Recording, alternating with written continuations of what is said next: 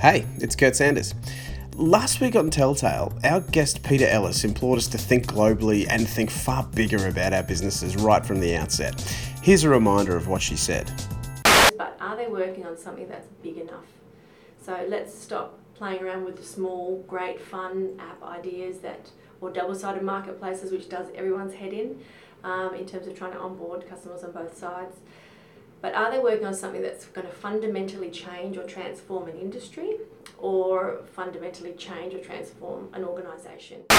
Funnily enough, just to the north of Australia, a fairly short flight away, are 650 million people who see Australia as the home to aspirational, premium and covetable products and services, and they are hungry for them.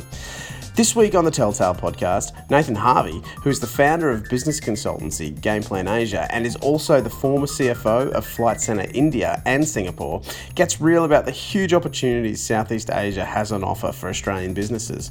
He discusses how businesses should hit the ground running in Southeast Asian nations. He talks about the cultural nuances that affect the little things businesses need to be aware of, and of course, the importance of building an audience for your business in the most effective and simple way. And here's a hint. It just might be while these Southeast Asian visitors are here in Australia, which they are, in droves. This is the Season 1 finale of Telltale. Let's play.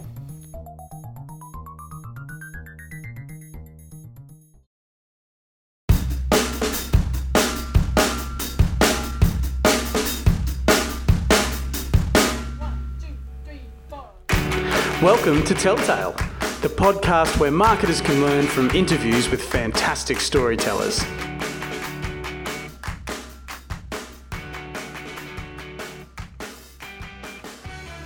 Hello everybody and welcome to episode 21 of the Telltale podcast and the season 1 finale, which we're extremely excited about. But on today's show we have with us a very special guest.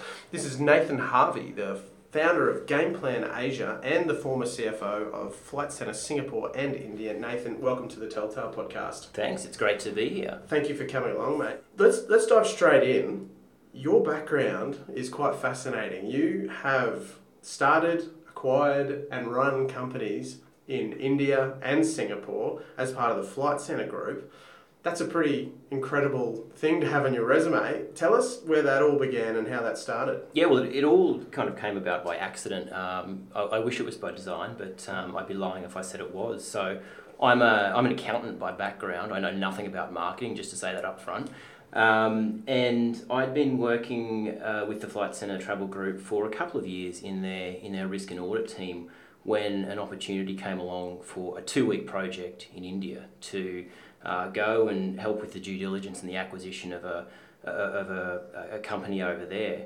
I think I knew at the time it was never going to be a 2-week journey. It was going to take much longer than that. I'd travelled India before and I knew that the wheels of bureaucracy grind pretty slowly in that country. So let's skip a bit. 2 weeks. What did it turn into? Yeah, so it turned into 2.5 years. Right, okay. We spent about 6 months to get the acquisition done and over the line.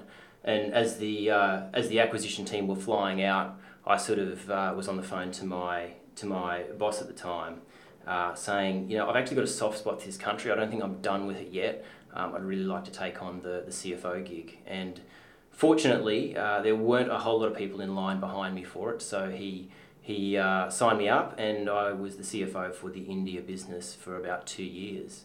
After that, my wife pleaded with me again and again that time was up in India and an opportunity came along in Singapore. So we moved from the bustling, melting pot of diversity that is India to another melting pot of diversity, which is Singapore, and spent 4.5 years there sort of running the finance team and the finance strategy for the Flight Centre Travel Group in Singapore and then ultimately Southeast Asia. Right, so it's a pretty varied and diverse background, India to Singapore. Couldn't be more different as far as business setup goes? It couldn't be more different as far as business setup goes, but you'd be surprised. I mean, there are a lot of similarities between the way business is done in India and Singapore and Australia. On the surface, I think it looks very, very different and very chaotic and all that sort of thing, but I don't think it matters what country you operate in. There's this great tapestry of similarity between the way people's innate urges of what they want out of business and what they want to get done. And so I think as much as there is diversity, there is similarity too. Yeah, sure. So Game Plan Asia, you've arrived back in Australia in the past year and you've been working on this project, Game Plan Asia, which is about helping businesses, government, all different kinds of organisations access and enter the Asian market because there is such a huge opportunity. You've written countless blogs about the opportunity there. Tell us, what's your specialty in entering Asia for business and why? What's the opportunity? Sure. So I think at the end of my time in Asia, I spent a bit of time sitting on a beach in Bali between when I finished up in Singapore and when I came back to Australia. It was during that time that I really started to integrate myself back into the Australian ecosystem of what was going on in Australia, in Queensland, and specifically here in Brisbane. And it was then that I realised that I'd been on this incredible journey from India to Singapore, Malaysia and the Philippines and everywhere else in between, but there wasn't this awareness in Australia of what the opportunities were. We're talking about a population across Southeast Asia of 650 million people. It's huge. It's growing at a rapid rate. You've got some of the fastest growing economies in the world. Myanmar is up there as last year, I think it was the fastest growing economy, around about 8% year on year.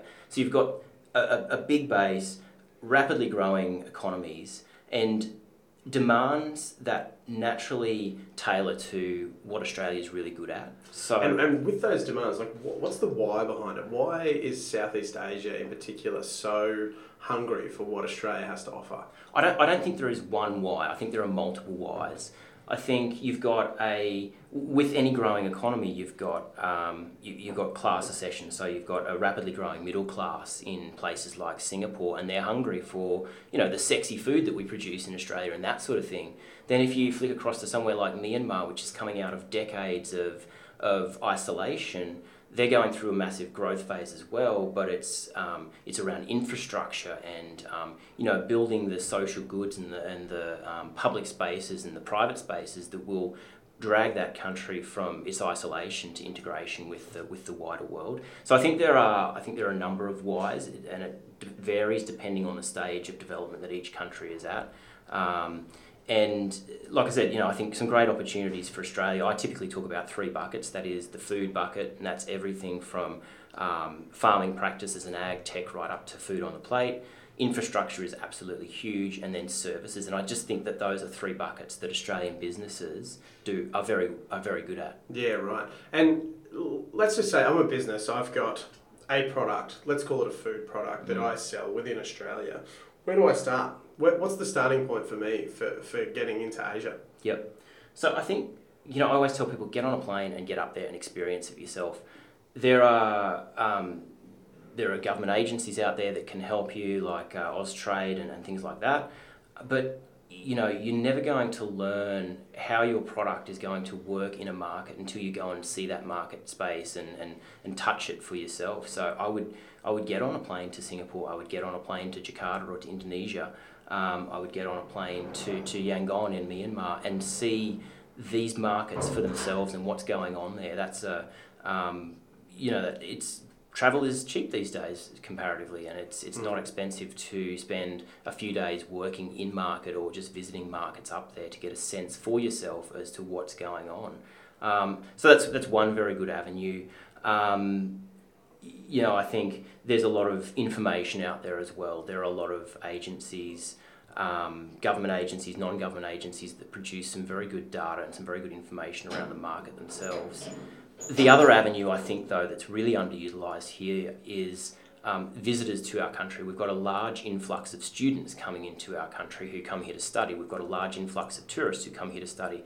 And that's a great way to start to understand the demands and the way that people work up in Southeast Asia particularly. Yeah, I mean, Brisbane in particular attracts a huge amount of international students. So I believe it's about 80,000 a year. One of Brisbane's biggest sort of industries, really, when we think about it. We've got huge infrastructure commitments and things that are in play, like student accommodation and all those things. So there's a huge opportunity for businesses to understand those guys. I guess one of the biggest surprises for businesses might be the cultural nuances that they run into when they try to enter a country. Give you an example, a client that I've worked with recently, was in Singapore and they actually watched someone buying their product off the shelf. They had that opportunity. They just happened to be there and someone was considering it.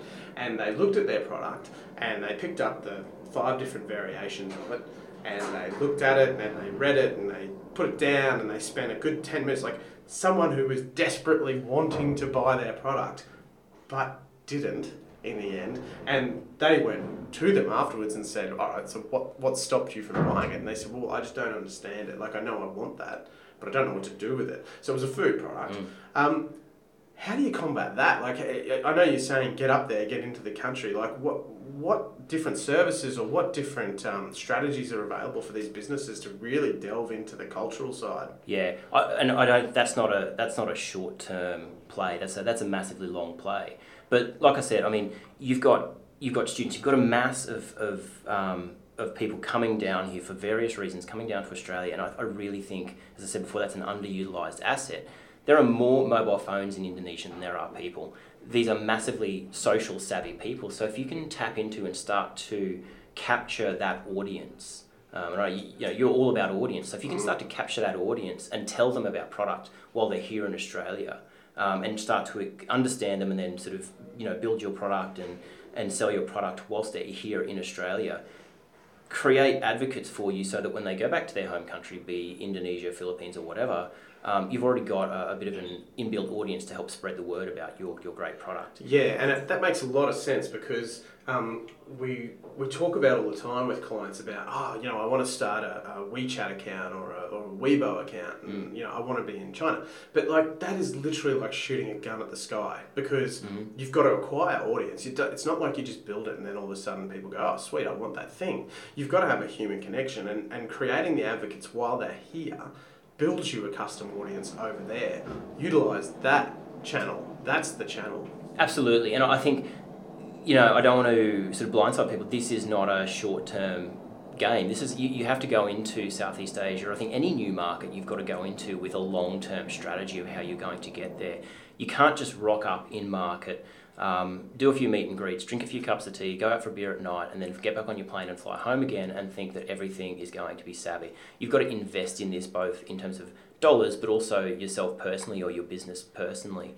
So there's a lot of investment that needs to go into an Asia strategy or any global growth strategy. But I think when you look at the numbers, there's such a great opportunity there that it just makes sense. You're talking about 25 million people here in Australia. That's fantastic.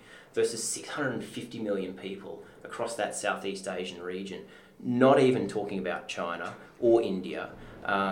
You've got a great playground to muck in, and it's easily accessible from our market. So sorry to interrupt. I think you probably nailed maybe a bit of a business mindset in Australia of we're not quite, like even in the SME space, probably more so, that we're not actually used to scalability on that level. Like, so maybe we've got a fear of it, or maybe we couldn't be bothered. So that's potentially something that needs to change because, that we're just going to get closer to Asia in the next 20 years. I think any new business that is at a point of commercialisation, has a product, should be not thinking about the Australian market, but should be thinking about the greater Asian markets, if not a global strategy. I don't think you can be a successful, scalable business this day and age without having a large, a real BHAG about where you're going to go with your product, where you're going to go about with your service.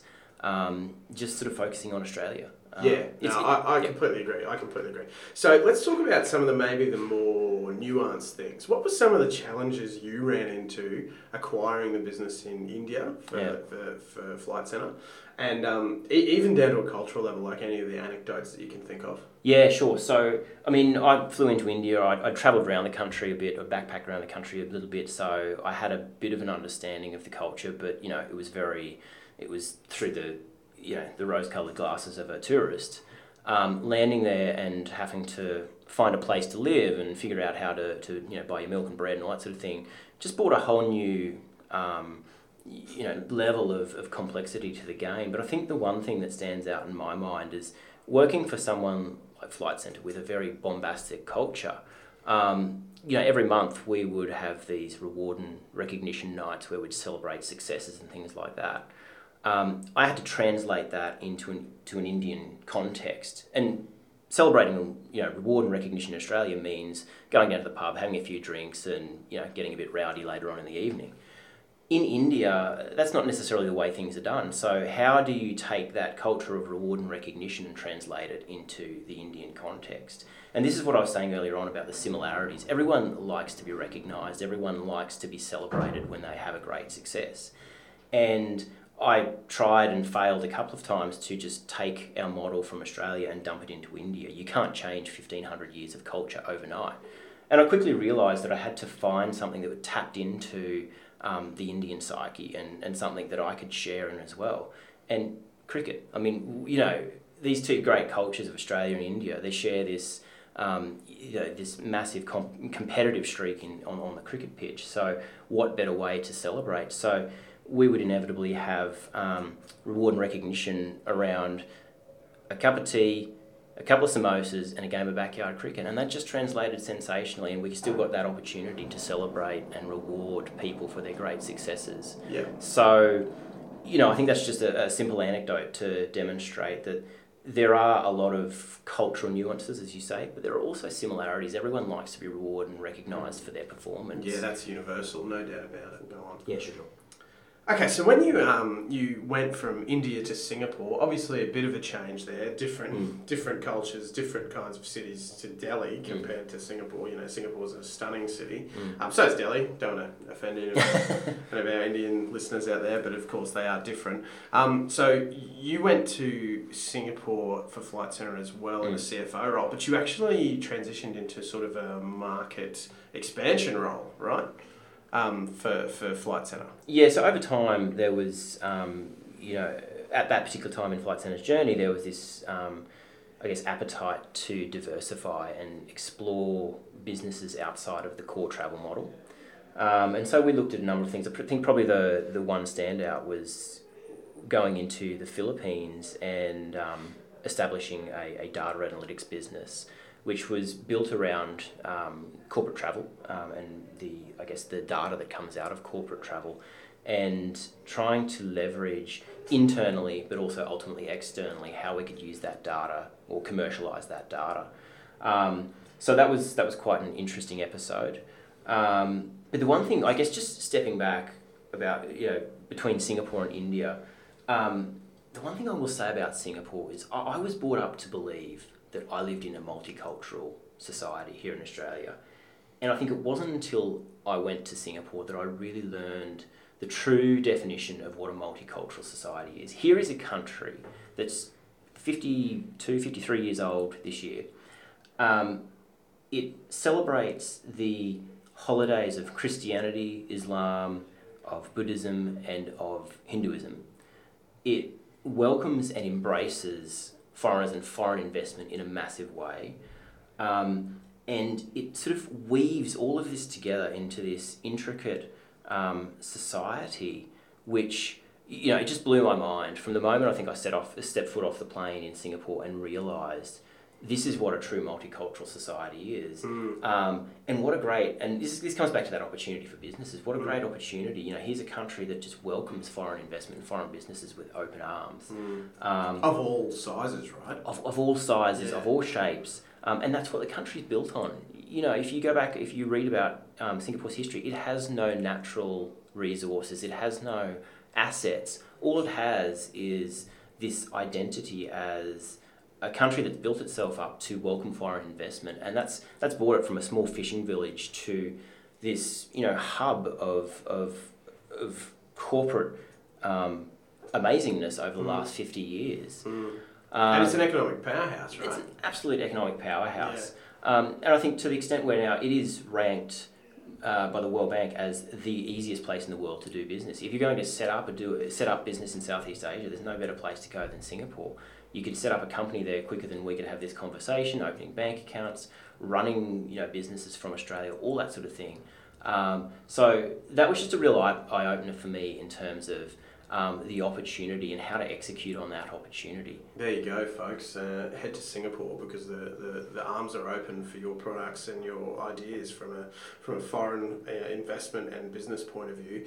You then went from Flight Centre, you pulled up stumps and you took a bit of a sabbatical and lay on a beach in Bali and came up with the Game Plan Asia story, which I think we've kind of covered to a point.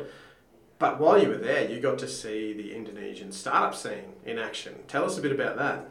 Yeah, so landed in Bali, which is, I've got to be honest with you, it's not Indonesia, it's Bali. Sure. But we went and hid away in a quiet part of Bali, away from all the sort of tourist centres. And I started to use this app called Gojek, which the best way to describe it is like Uber on steroids. Gojek. How do you spell that?